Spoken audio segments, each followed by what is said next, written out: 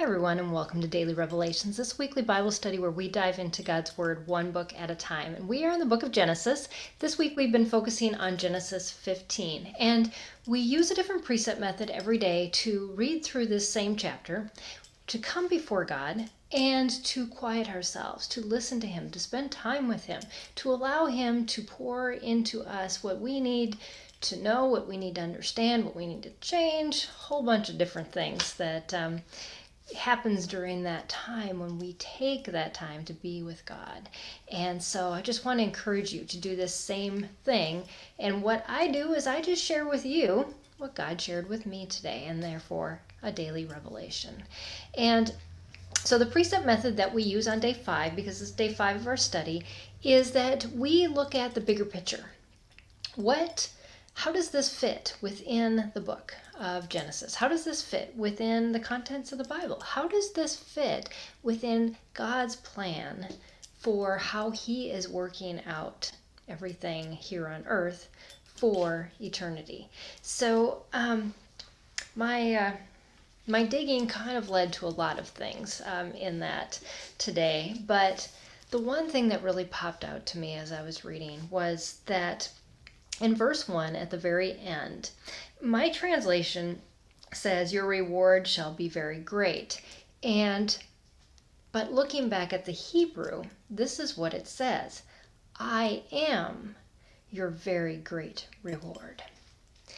That takes a completely different context of how we should look at this. God says, "I'm your shield, but I'm also, even more important, your reward."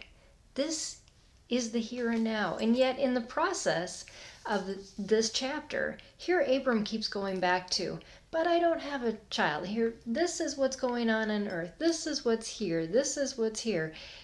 And yet he's talking to God. We completely miss that we have this fellowship, and that is the greatest benefit that we have as a Christian, is we have access to the God who made the heavens and the earth, who knows everything from the beginning to the end. And here we just stick in this little part of our timeline and worry and worry and worry, and yet we have access to God, and He promises to be with us and to always be there for us, to always be a protection for us, that shield, and so many other things that we know that He says He is throughout the context of the Bible. And what I want to share with you as I was reading this, just to focus on, God is with me. God is with me through everything, and there's nothing that can separate me from Him when I am His child.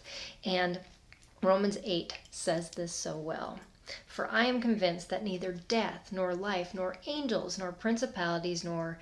No, I can't read my own writing. "Nor things to come, nor powers, nor heights, nor depths, nor any created thing will be able to separate us from the love of God, which is in Christ Jesus our Lord."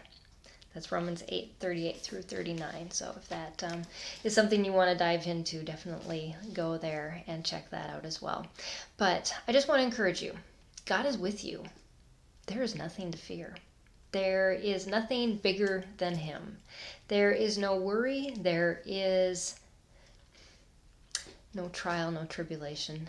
There is no anxiety that is above God. And so give it all to Him. He is more than capable, more than able. And enjoy that fellowship with Him, because that is what life is really all about.